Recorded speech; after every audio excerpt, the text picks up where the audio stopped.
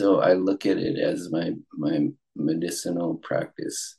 And it's like I definitely know that I'm not healed and I'm still like my brokenness is my wholeness. It's a daily, not quite struggle, but dance, sometimes struggle with those dark thoughts and that the sadness and the hopelessness.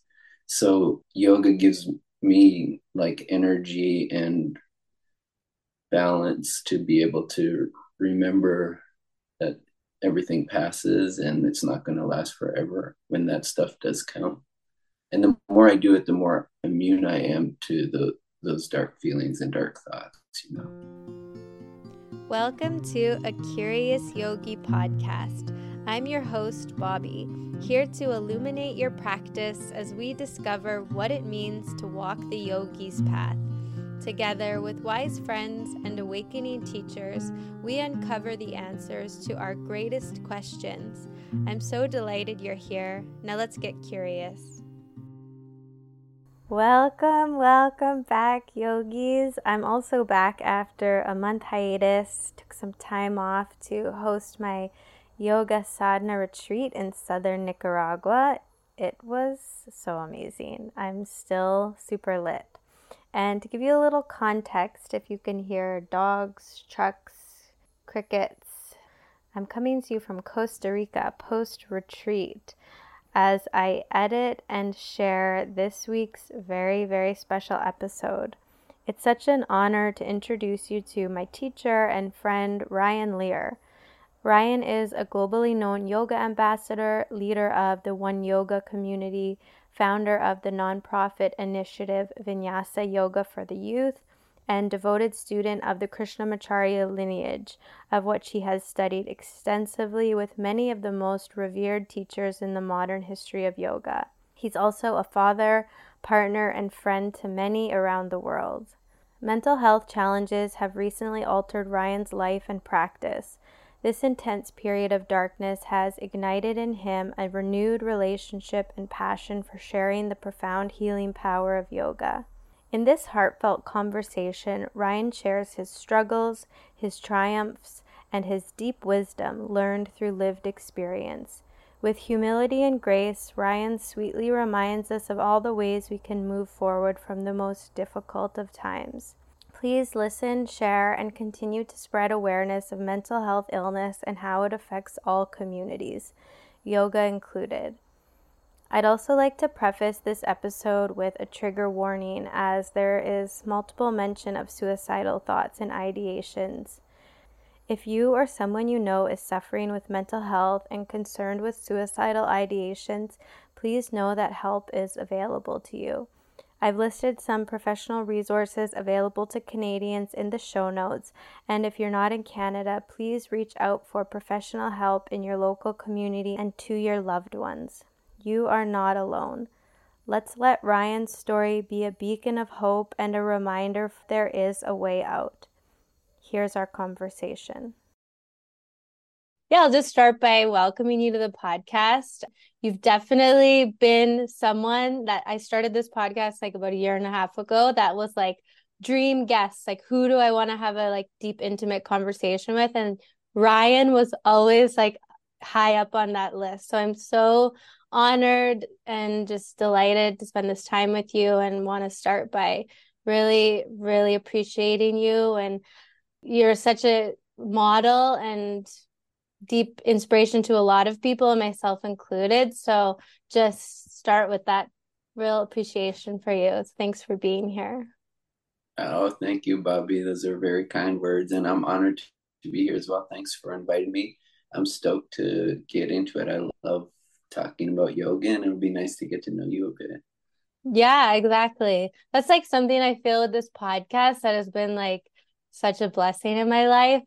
I get so lit after these conversations just to meet with beings who are also on this path, who are also deeply curious about what it means to be human, what it means to be a yogi, all these questions. So it's like, it's kind of a selfish project that I've taken on because I get so much from it too. Amazing. It's funny, last week I was talking to one of my teachers, Danny Paradise, really magical man, and I wanted to interview him. I was like, I need to start doing this. So I hear you, and I feel this like I want to create some of this in my life too. So this is a good lift off for me. Totally. Like that's what inspired me to start having these conversations and sharing them because I mean, I think we'll probably get into this, but like somehow I've met so many people that are on this yogic path or even like exploring spirituality, and it can be so isolating. I always grew up like feeling kind of like a weirdo. And then suddenly when I met my yoga community, I was like, these are my people. But that like interim, it can be so lonely. And so now we have technology like this where maybe someone can tune into this conversation and be like, oh my gosh, Ryan Leier, you're such an inspiration. Come to One Yoga, join the 40 days. And suddenly they have their communities. We have these like little technological weapons that we can use to connect us. It's great. Right on. Yeah, I like you saying technological weapons. It's like I've been reflecting lately, like spending so much time on Instagram as I've kind of um, ignited my career or my dharma and the studios. So I'm like, wow, this can be a tool I can use to create community and to share fun, beautiful, deep, whatever things I can come up with. But it also can take so much energy and like take me out of my practice. So I haven't seen that side of this though. This is really good to connect virtually. I'm surprised actually. It surprises me over and over how connected we can be, like just through a screen. Mm-hmm. Yeah, I totally agree. And actually, I think that's like a good kind of starting off point for our conversation, like talking about the power of Instagram. And I know you've just shared and come back online recently with so much vulnerability and courage and inspiration. Like I'm sure you got such a big response when you came back online and shared about your mental health challenges. And I just think that is such an important conversation that to be had. Like there's this maybe false illusion or idea like a master yogi or someone as well known as you like wouldn't suffer, but actually we all suffer. And I loved the way in which you came back online. So maybe we could just start our conversation by you shedding some light onto your journey and where you've been and how you came to this moment, you know? Yeah, thank you. Yeah, I posted, go onto Instagram, y'all, and check out my post. I put a lot of time and energy into it, and my amazing partner helped me to communicate as clearly as I could at that time, like what my journey has been. And so, long story short, spent my probably from like 7 years old to 47, I think I am. I sometimes forget my age, 47 years old, dealing with anxiety at the beginning. And then it became like by university days, depression. And so it was like a reoccurring thing. And I had coping mechanisms to deal with it and to pull myself out. And so at the beginning, it was sports. Like I could give myself to hockey until I was 11. Then I got into basketball and played like pretty much every day. Well, that's an exaggeration, but it was on my mind, or I practiced like till I was 27 as a hobby and as a career.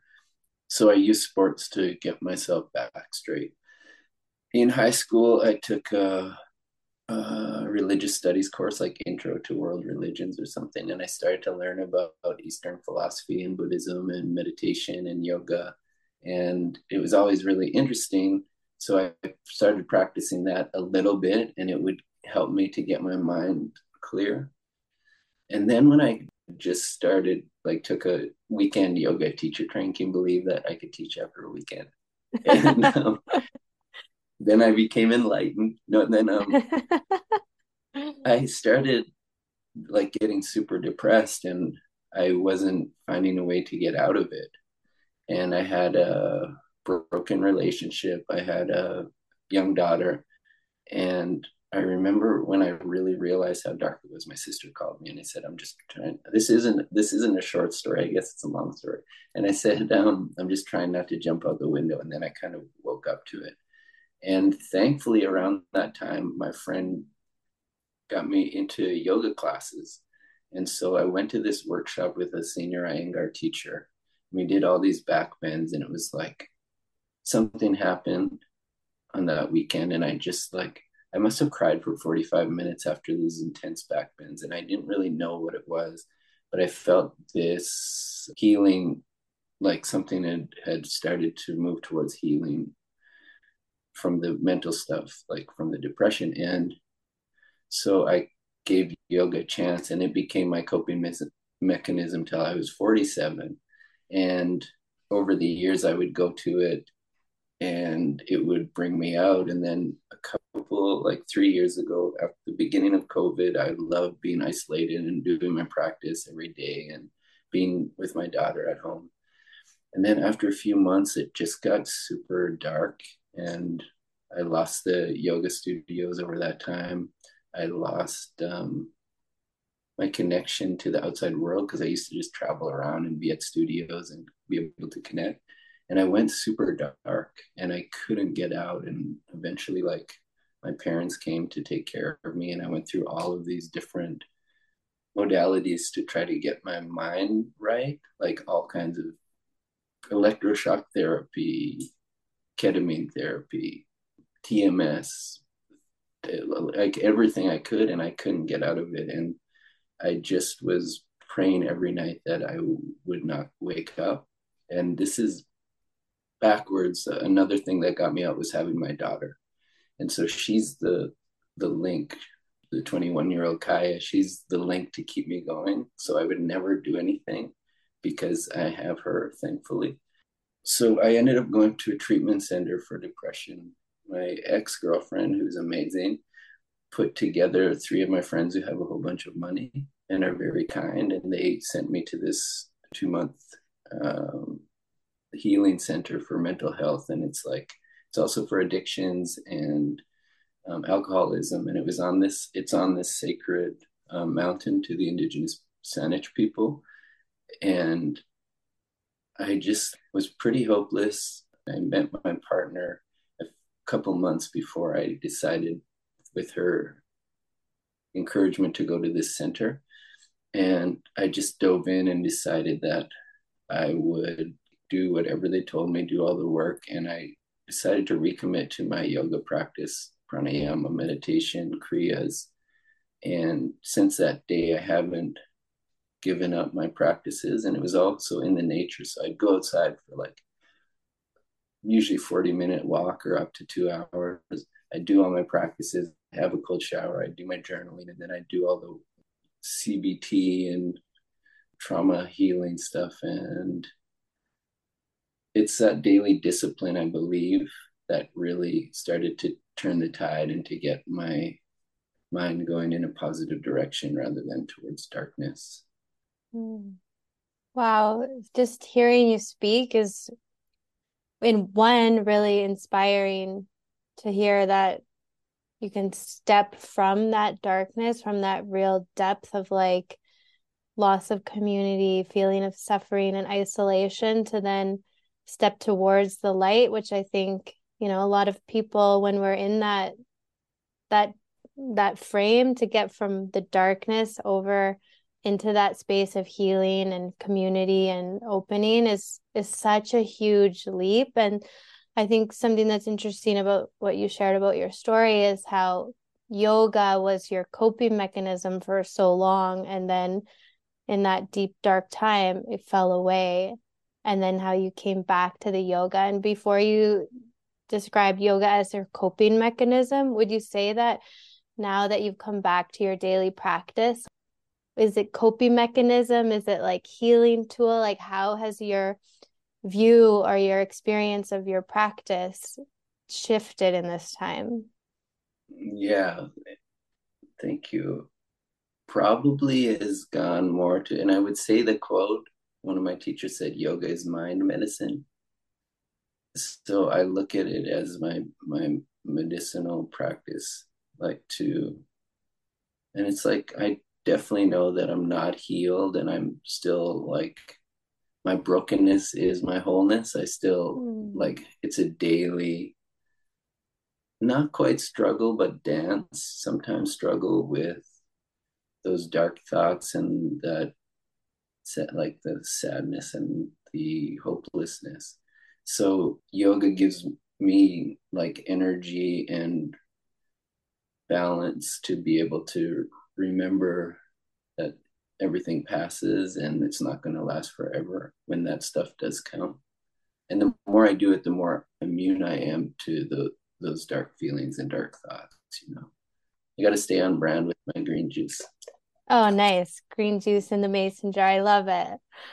But yeah, I can totally relate to what you're saying about healing as a wholeness, which I think is something when I came to yoga was something that appealed to me as someone that came also to yoga, like feeling very broken and confused and dark. And just this knowledge or this wisdom that actually you are perfect and whole and the essence of your being is already yoga, and that yes, we have the dance of being a human and navigating our individual nervous system and mechanisms with all its nuances and individuality, but like at the essence that like kind of anchorage of the daily practice to just keep remembering, whether it's a good day or a bad day, whatever the mind decides or whatever circumstance decides. It's such a like it's like a grace to have that.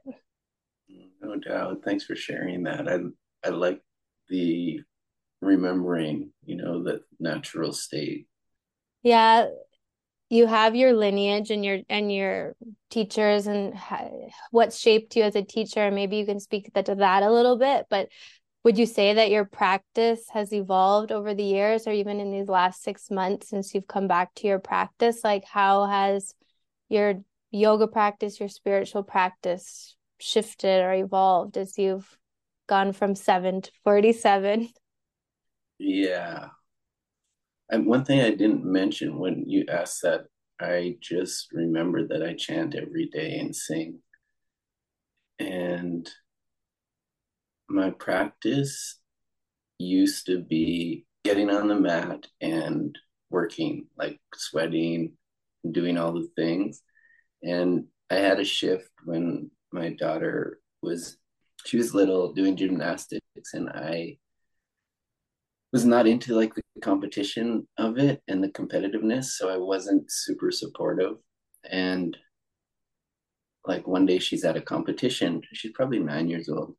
And I remember it so clearly. I'm like putting my yoga mat out to practice to do, make sure I do my daily thing. And I'm just like, what am I doing? Like, I got to go and be there for my daughter.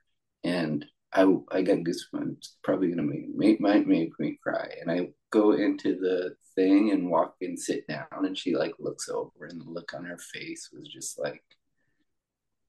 At that moment, I realized my yoga practice wasn't just the asana, and the asana is so powerful, and the pranayama is so powerful, and the meditation is so powerful. But it's like the root of all those practices is my practice. Like I work to try to be kind and to try to be, no, I work to be kind and to be truthful. And of course, I don't always make the mark, but my practice is now like my whole life, not just my mat, although my physical practice is so important, like for my mental and physical health.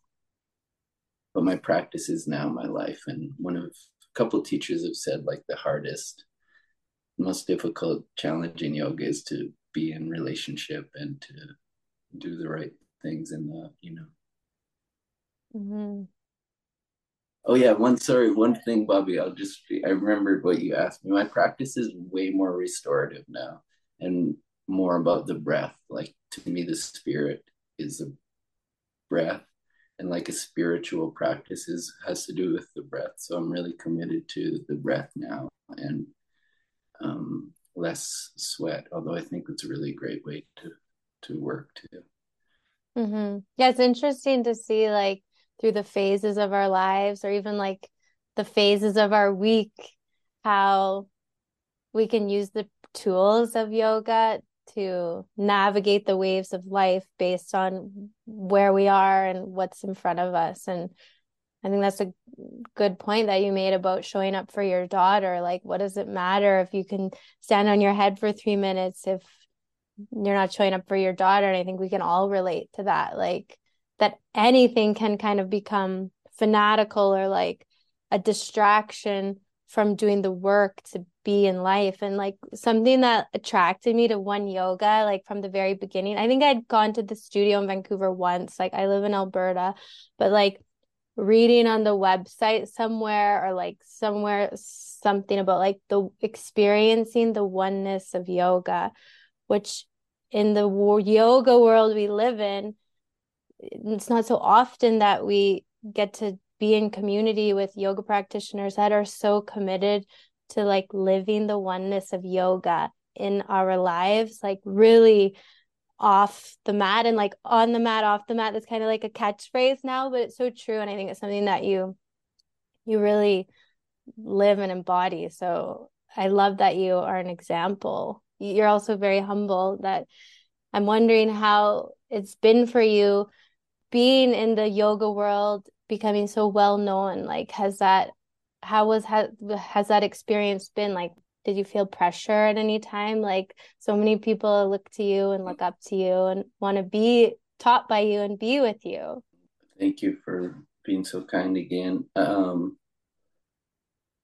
When I do, or if I do get a podcast, I want to ask you about your practice and how it's evolved and what you do and all of that. So, as I started to get out there and like people would recognize me or get known, I like my ego really liked it because I have such like deep insecurity about myself and about who I am. And so for many years that kind of gave me my ego a boost. And with that, I also know that my karma yoga was strong and like I was getting it to people and getting it to these different programs, like to get it up north, to get it to the youth, and to have these studios where it was okay to practice Iyengar. It was okay to practice Ashtanga. You could do headstand before shoulder stand, or you could do shoulder stand before headstand, and you wouldn't get kicked or thrown out. So as the years kind of went by, I became pretty busy, like traveling, teaching, and also having these studios where I tried to delegate everything. And it's interesting because my two of my main teachers, like Danny Paradise and Srivatsa Ramaswamy, one said, just like stop traveling and practice. That's what Danny said. He's like, just don't miss a day and like, don't worry about that other stuff. Maybe you should consider not being like a businessman. I wouldn't wear the suit, you know, and I wasn't very good. I was at the beginning. I got like new business of the year in Saskatoon. But anyway, I ended up losing all the studios and losing everything. But Ramaswamy, my Sri Ramaswamy said, stop being a businessman, just like practice and teach. And so I was kind of through COVID forced into that.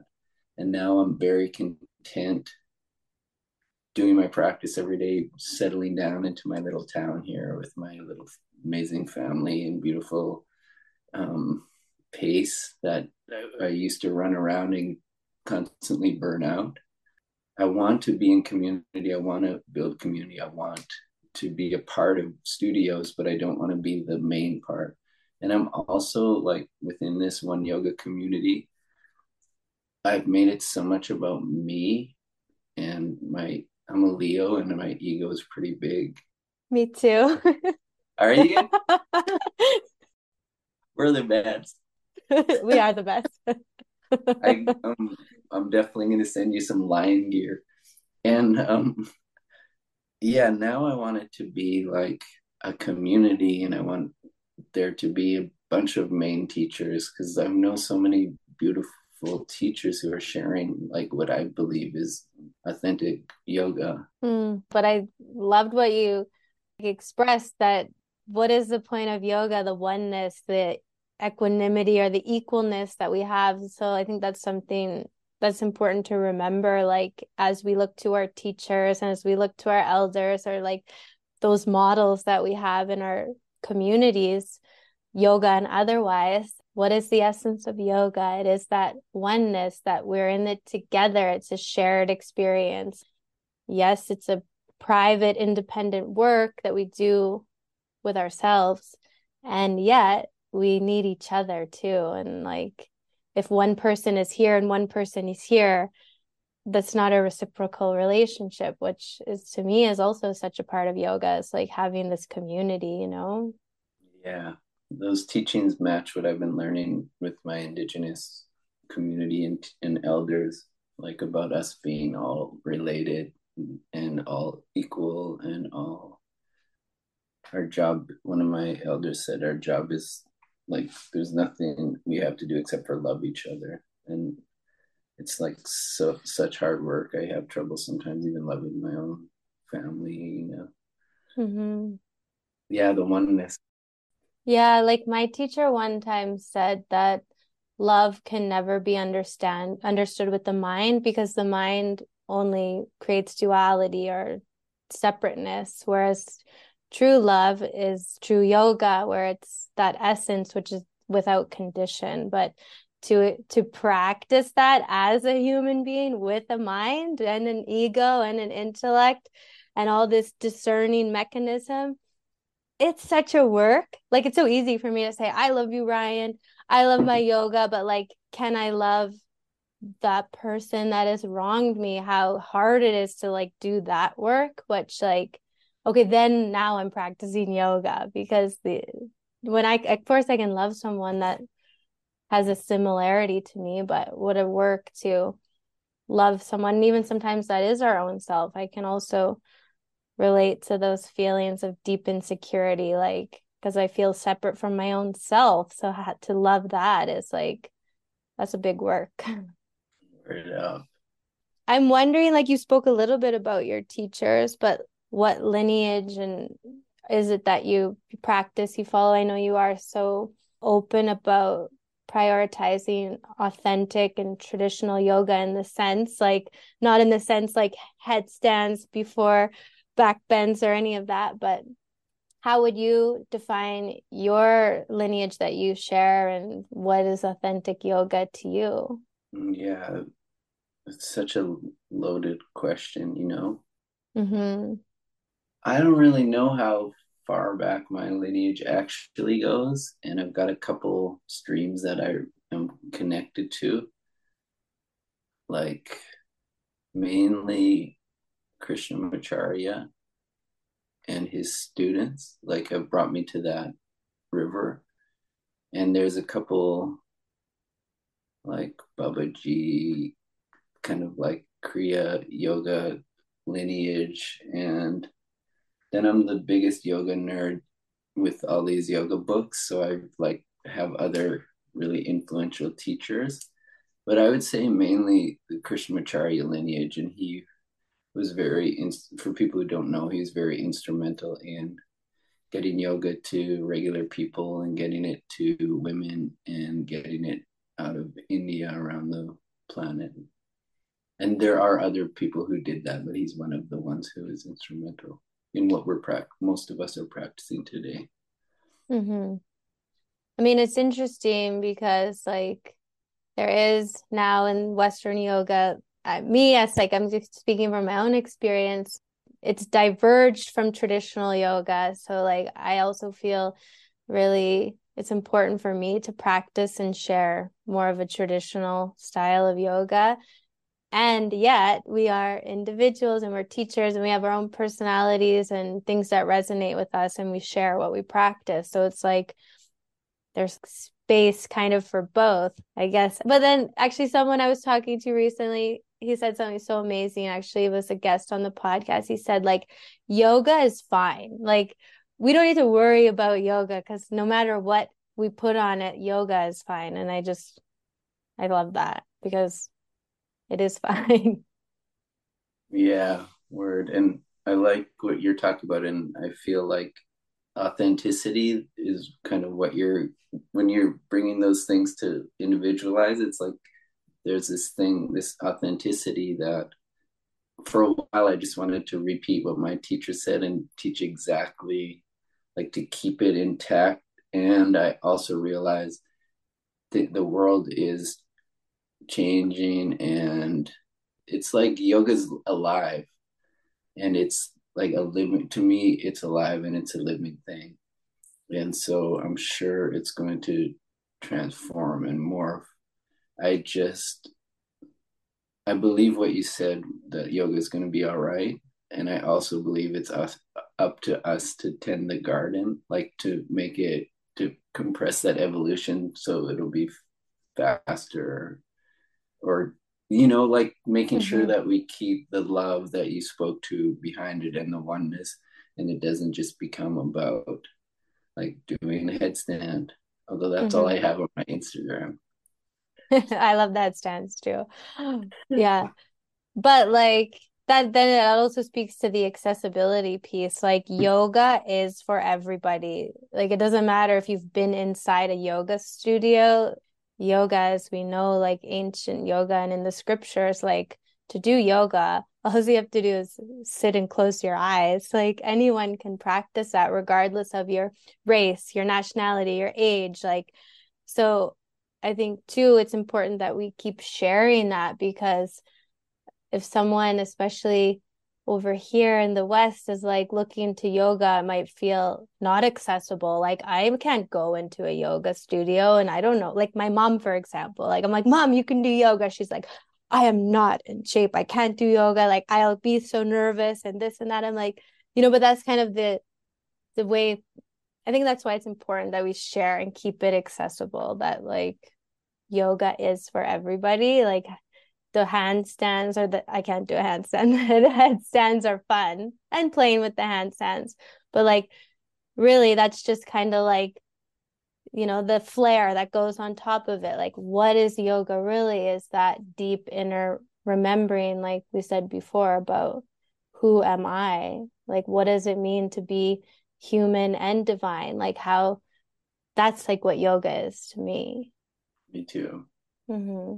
Before, when you were talking about what you were learning with your elder, or no, I forget what you were saying, but it made me think of this saying that I had heard like a long time ago, maybe like early in my yoga life, but somehow it just like I always remember, and that's freedom in discipline. Like, and I have this like visualization of these two like kind of pillars or walls, and then in between that like life flows, and it feels like that's what the practices and the tools of yoga are, is these kind of like pillars we can rely on, but like also there's a freedom and a flow in that as well. Yeah, I love that. It's interesting. One of my favorite translation commentaries on the Yoga Sutra of Patanjali is by Barbara Miller, and she called the book like yoga a discipline of freedom. And Mm. so I think there's so much to what you just said about the freedom and the discipline and the yin yang and the Sutta Sukha, like the male female, the doing the undoing, the giving the receiving, the pushing the letting go. Yeah, it's such a I love that idea of the yoga being that middle path, like that the Buddha taught, and that Krishna talks about to Arjuna about equanimity. Mm-hmm. Me too.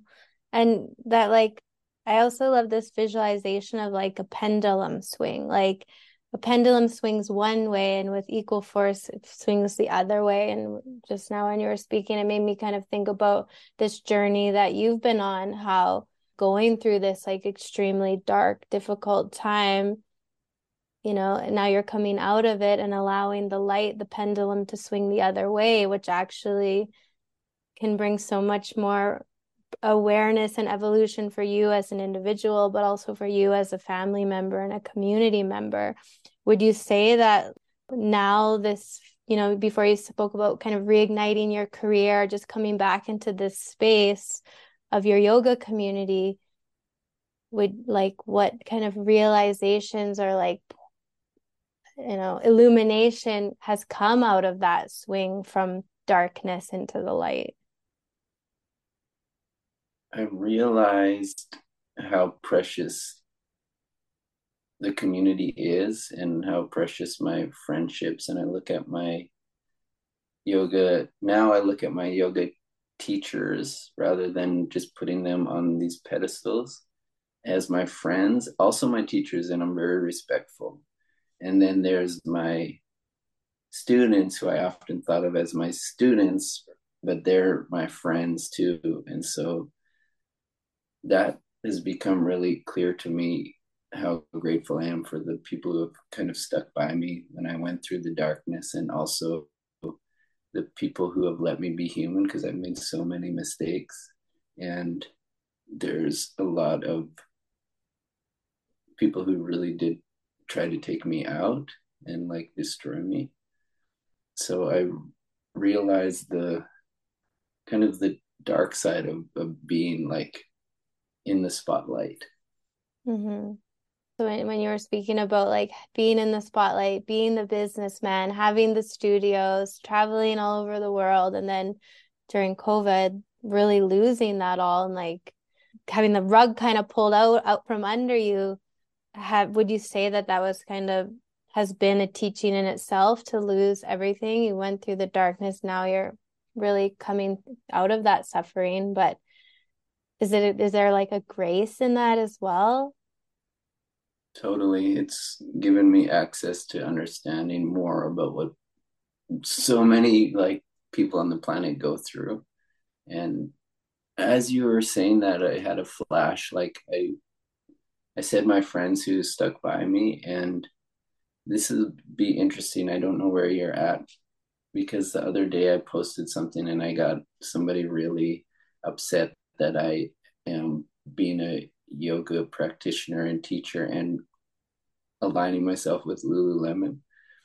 And when I really dropped off the planet and was like probably 2 years of this really not doing anything for Lululemon except the odd event, but that company really stuck by me. And like I lost so much, I went into so much debt losing the studios and not working and stuff, but I had friends who stuck by me, and also that company.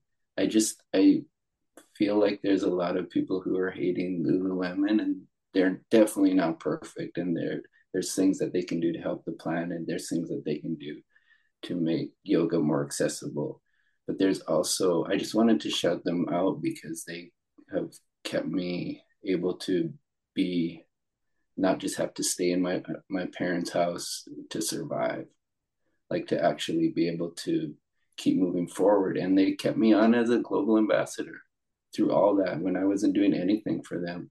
And the only thing I would get from them is like, how are you? Is there anything we can do to help you?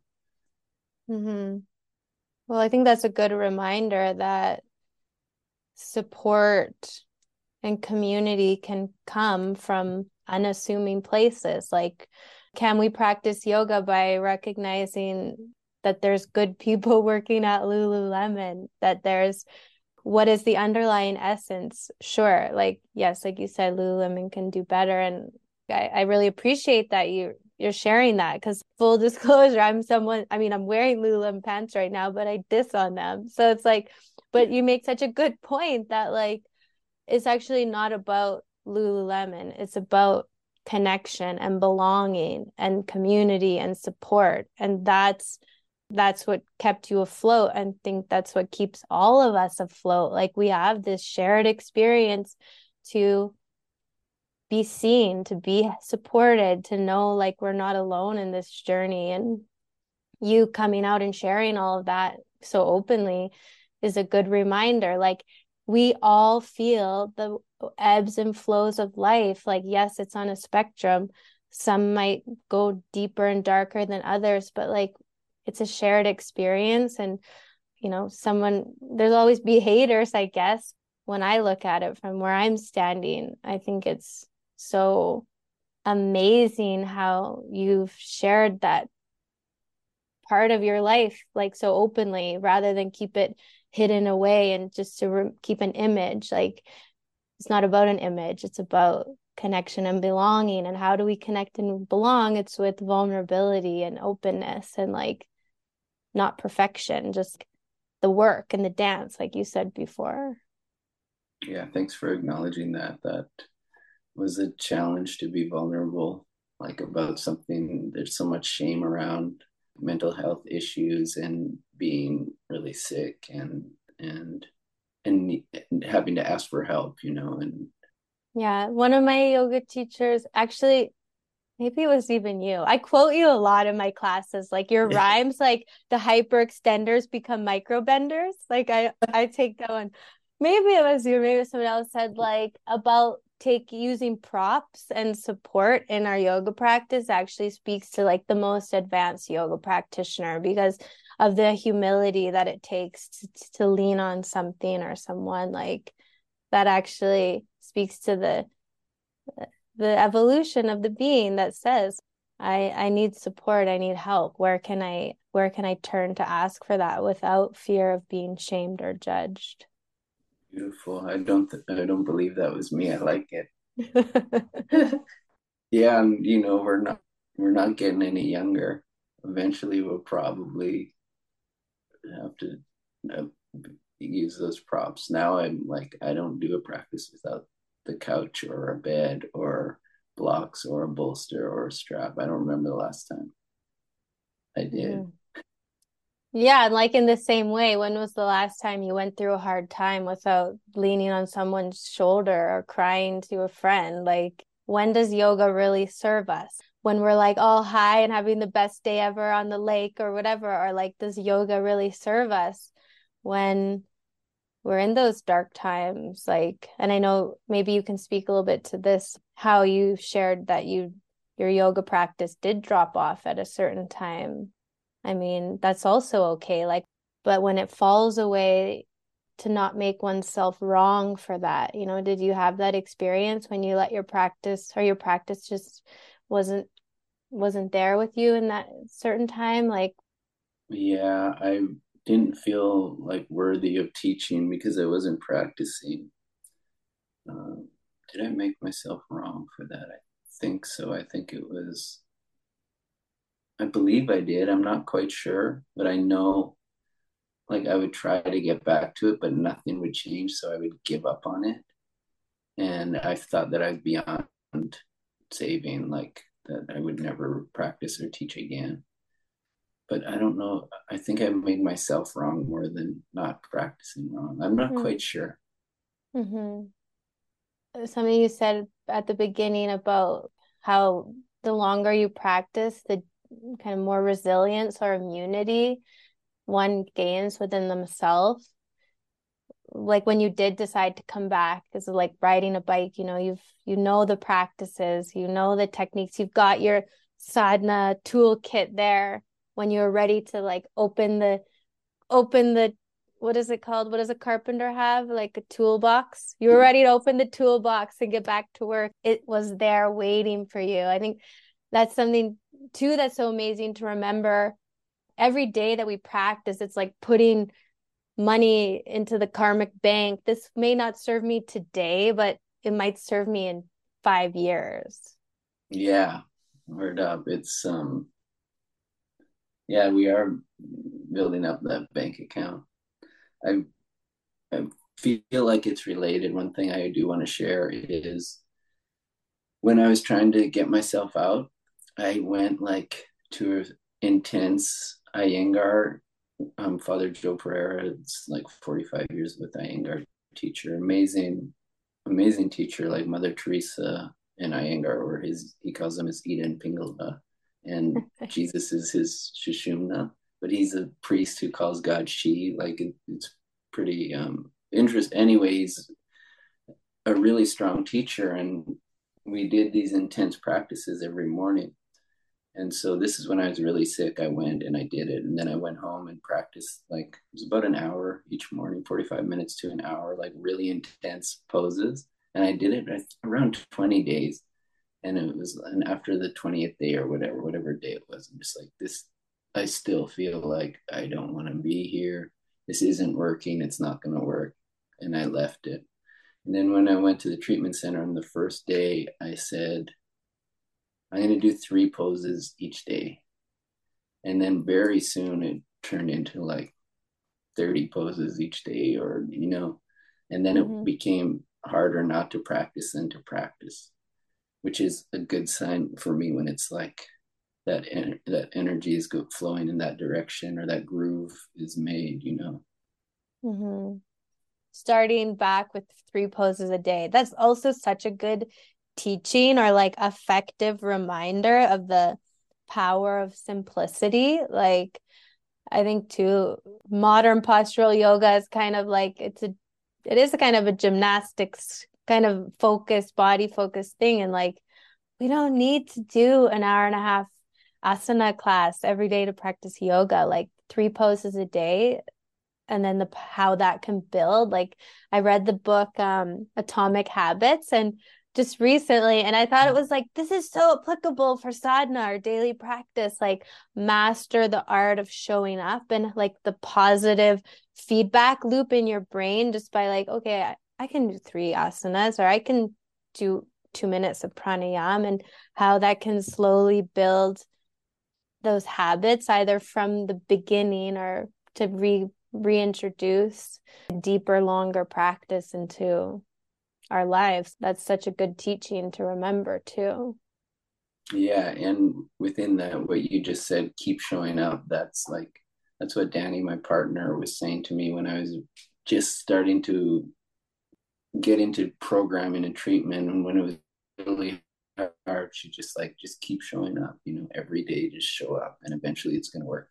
And when I was like super, I hope it doesn't trigger anybody, but really suicidal and like in the dark, she was just like, just keep waking up and keep showing up. This is going to pass. And I know it is. And I was like, it's not, like I'm stuck here. And she's like, no, just her mantra was basically keep showing up. Beautiful. And also probably the power that it had on you to have her keep showing up, you know? Again, like such a reminder, like we're not in this alone. Like to feel isolated and alone is such a hard place to be in. And I think for anybody listening that is going through a hard time or does feel isolated, it is, again, just such a good reminder to like reach out. Like there is somebody there that will keep showing up for you so that you can feel supported to keep showing up. We could all probably just close our eyes and it's like you have that person or those 1 or 2 people like that could possibly be that for you. So props to Danny. Yeah. Yeah, it was interesting.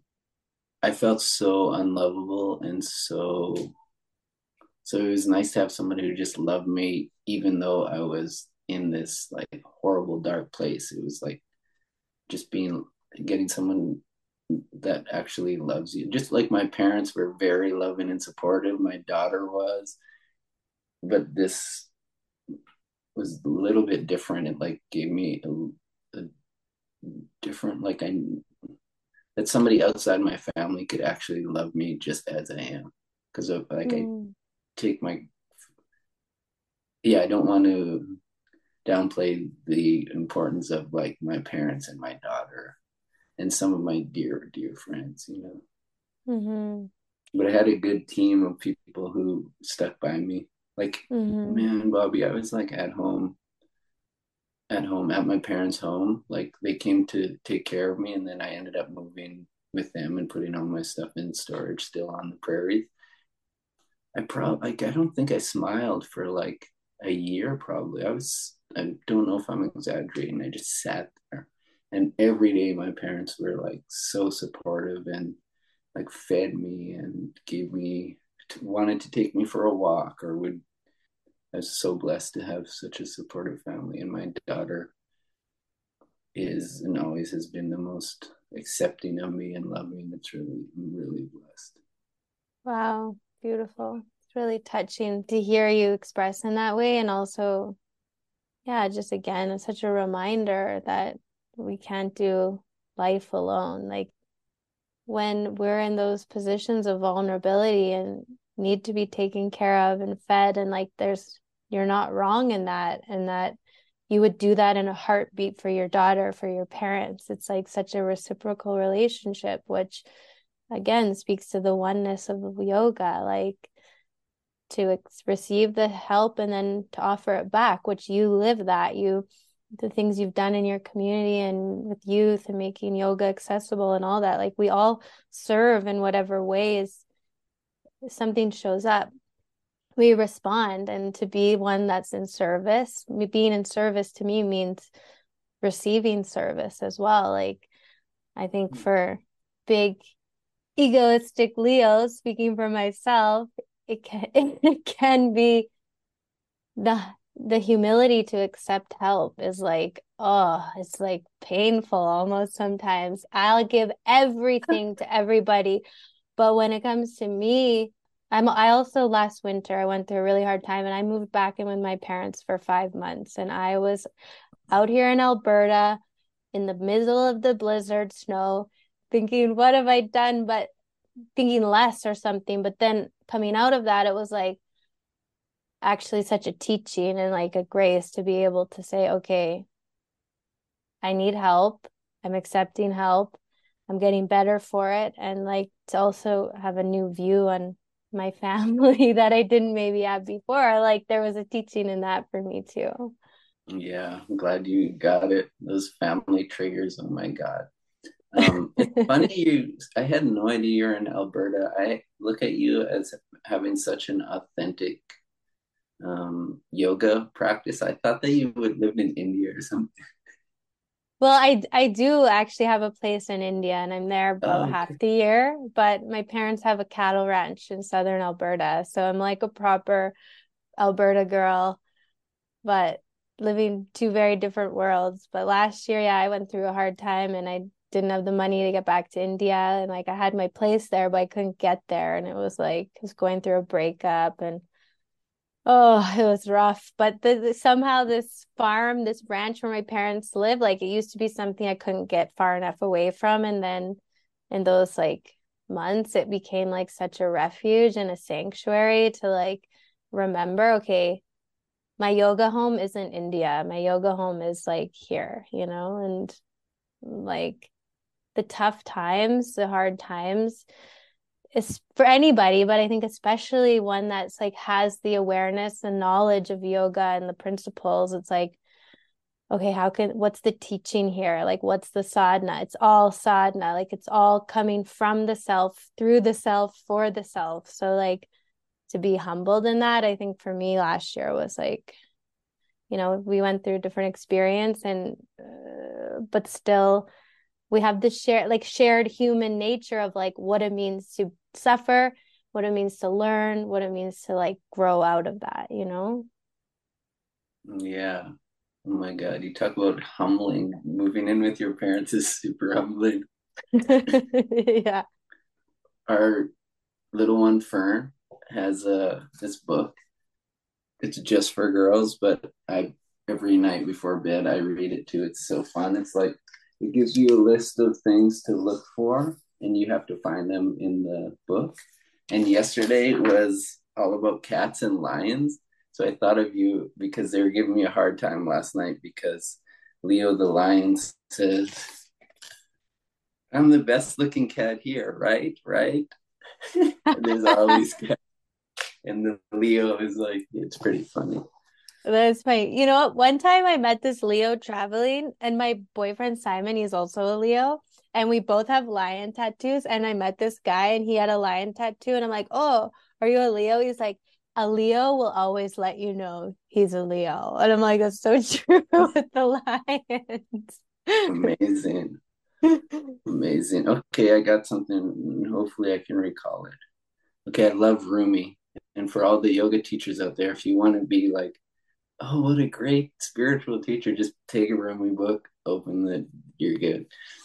Tattooing in Kazwin.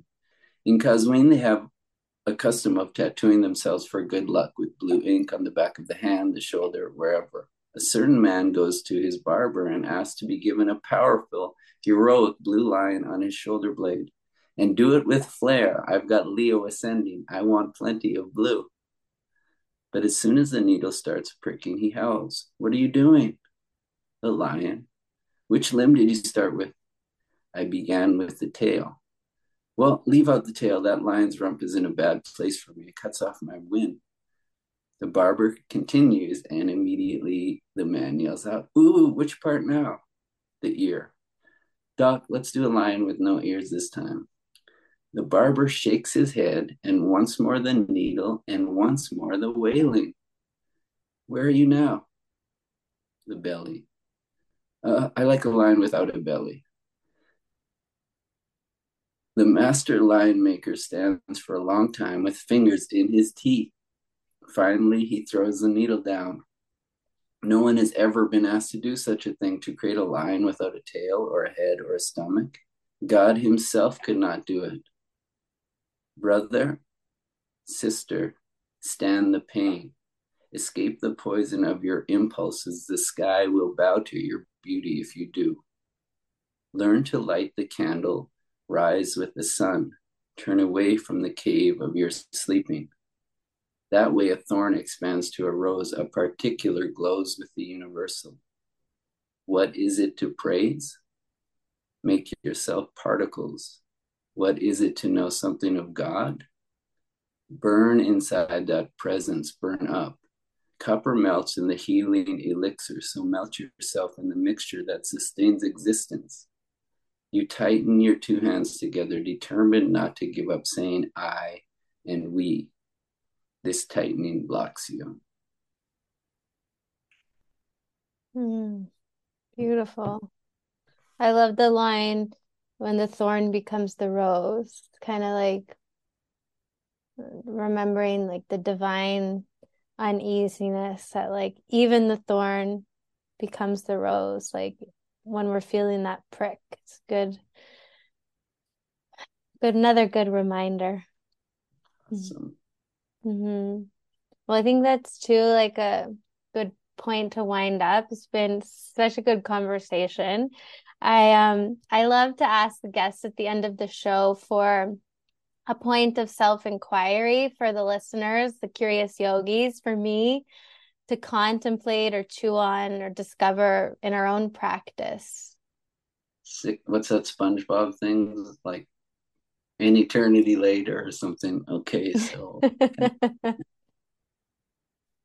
it's interesting. Like the only thing that's come into my consciousness is like offering. I'm really into Ram Dass lately, and he talks a bit about hatha yoga and the postures, and to spiritualize it, to make it like an offering. So I look at, here's something to leave you with. Something I'm exploring is like offering the posture, and not just doing the posture, but to just listen and to be receptive. What's it like to be receptive? It's been such a journey for me to find that receptivity and humility and softness. What does it mean to receive yoga rather than do it? Nice. That's beautiful. And kind of also made me think of what we were talking about before, how like yoga is alive and living. And in that sense, like if we're just open to receiving it, it will come. Like you take one step towards, there's the saying also in the scriptures, take one step towards guru, guru takes 1,000 steps towards you. So if we're just open to experiencing yoga and to receiving the benefits and the brilliance it brings into our life and the spaciousness, like I'd say we're doing yoga. Amazing. Yeah. Well, also, if you want to share, like I know the 40 days is coming up, but is there anything you want to share with the listeners where we can practice with you? Mid-October, the 40 days sadhana starts. I'm going to add an online class in the next while, like weekly. And right now I'm on Fridays with one of the incredible yogis you interviewed, Peter Elmis, at One Yoga North Van. That's it. Those are the things. Look, You can find whatever I'm doing on Instagram or my website. So it's Well, linkable on Instagram. If you don't have Instagram, Facebook, or just Google. But yeah, I'm trying to get back to live online classes, and the 40 days will be amazing. mm-hmm. Yeah, I love the 40 days. It's gonna be great. Probably edit this episode in a few weeks. I think it's gonna be really well received. I know you have so many people that love you and will definitely get lit up from this conversation. So thanks for being with me today, Ryan. I really, really love and appreciate you and everything you stand for. It's gives me like so much hope and inspiration for like what kind of yoga we can share and over here in the West. Well, thank you so much, Bobby. When I think of you, I think about an embodiment of the practice. So thanks for being so, I'm sure, diligent and with your practice and with your seeking of the oneness. Before you go, I want to tell you a story just because you're into lions. And the lion of Pune, Iyengar, when I was out Mm-hmm. there, I was watching him teach a class, and he was teaching Garudasana, and Mm-hmm. he's trying to get this specific action. And so the man is not the most humble man on the planet. Okay. And so he's trying to get people to do, wasn't the most humble man on the planet, but such a force of nature. Oh my goodness, what an energy. Anyway, he's teaching this Garudasana, asked people to go against the wall. And then everybody but one person went against the wall to use it. And he's like, one of his longtime students, and he just starts yelling at her. And he's like, "You don't think you need to use the wall? You think you're a senior teacher? You should learn from Judy. She's using the wall and she's your student." He said, and this is when he got humble. He said, "I'm a junior teacher, but I'm a senior learner, and that's why I can teach you." And I can't believe he called himself a junior teacher after teaching for, I don't know, 75 years, probably. A junior Wow. teacher, but a senior learner. I love that. I'm definitely gonna take that one. I'm a junior teacher and probably a junior learner too in perspective, but I'll take that one with me. I'll put it in the Ryan Leier one-liners that I've got. What other one do you use that I use? The pose begins with the toes. Like I'm sharing your message all around with these great rhymes. They're good. Amazing. I got another one for you from my Iyengar. I used to play, but now I stay. Nice. Used to play, but now I stay. Yeah, that's a good one also when we want to not stay in the posture or in the seat, that's for sure. Yeah, really appreciate you. Yeah, you too. Thank you so much for having me. It's like such an honor to be wanted and to be people respect what I'm the work I'm doing. So thank you for letting me share what I love. Thanks for listening to this episode. If you enjoyed what you heard, please leave a review. It really helps the show reach more people. If you'd like to have your greatest spiritual questions answered on the show, send them to me through social or email. And don't forget to follow on your favorite streaming platforms. Let's stay curious, connected, and keep walking the path together. Music graciously offered by Heidi Herdaya Groschler. In oneness and delight, this is Bobby signing off until next time.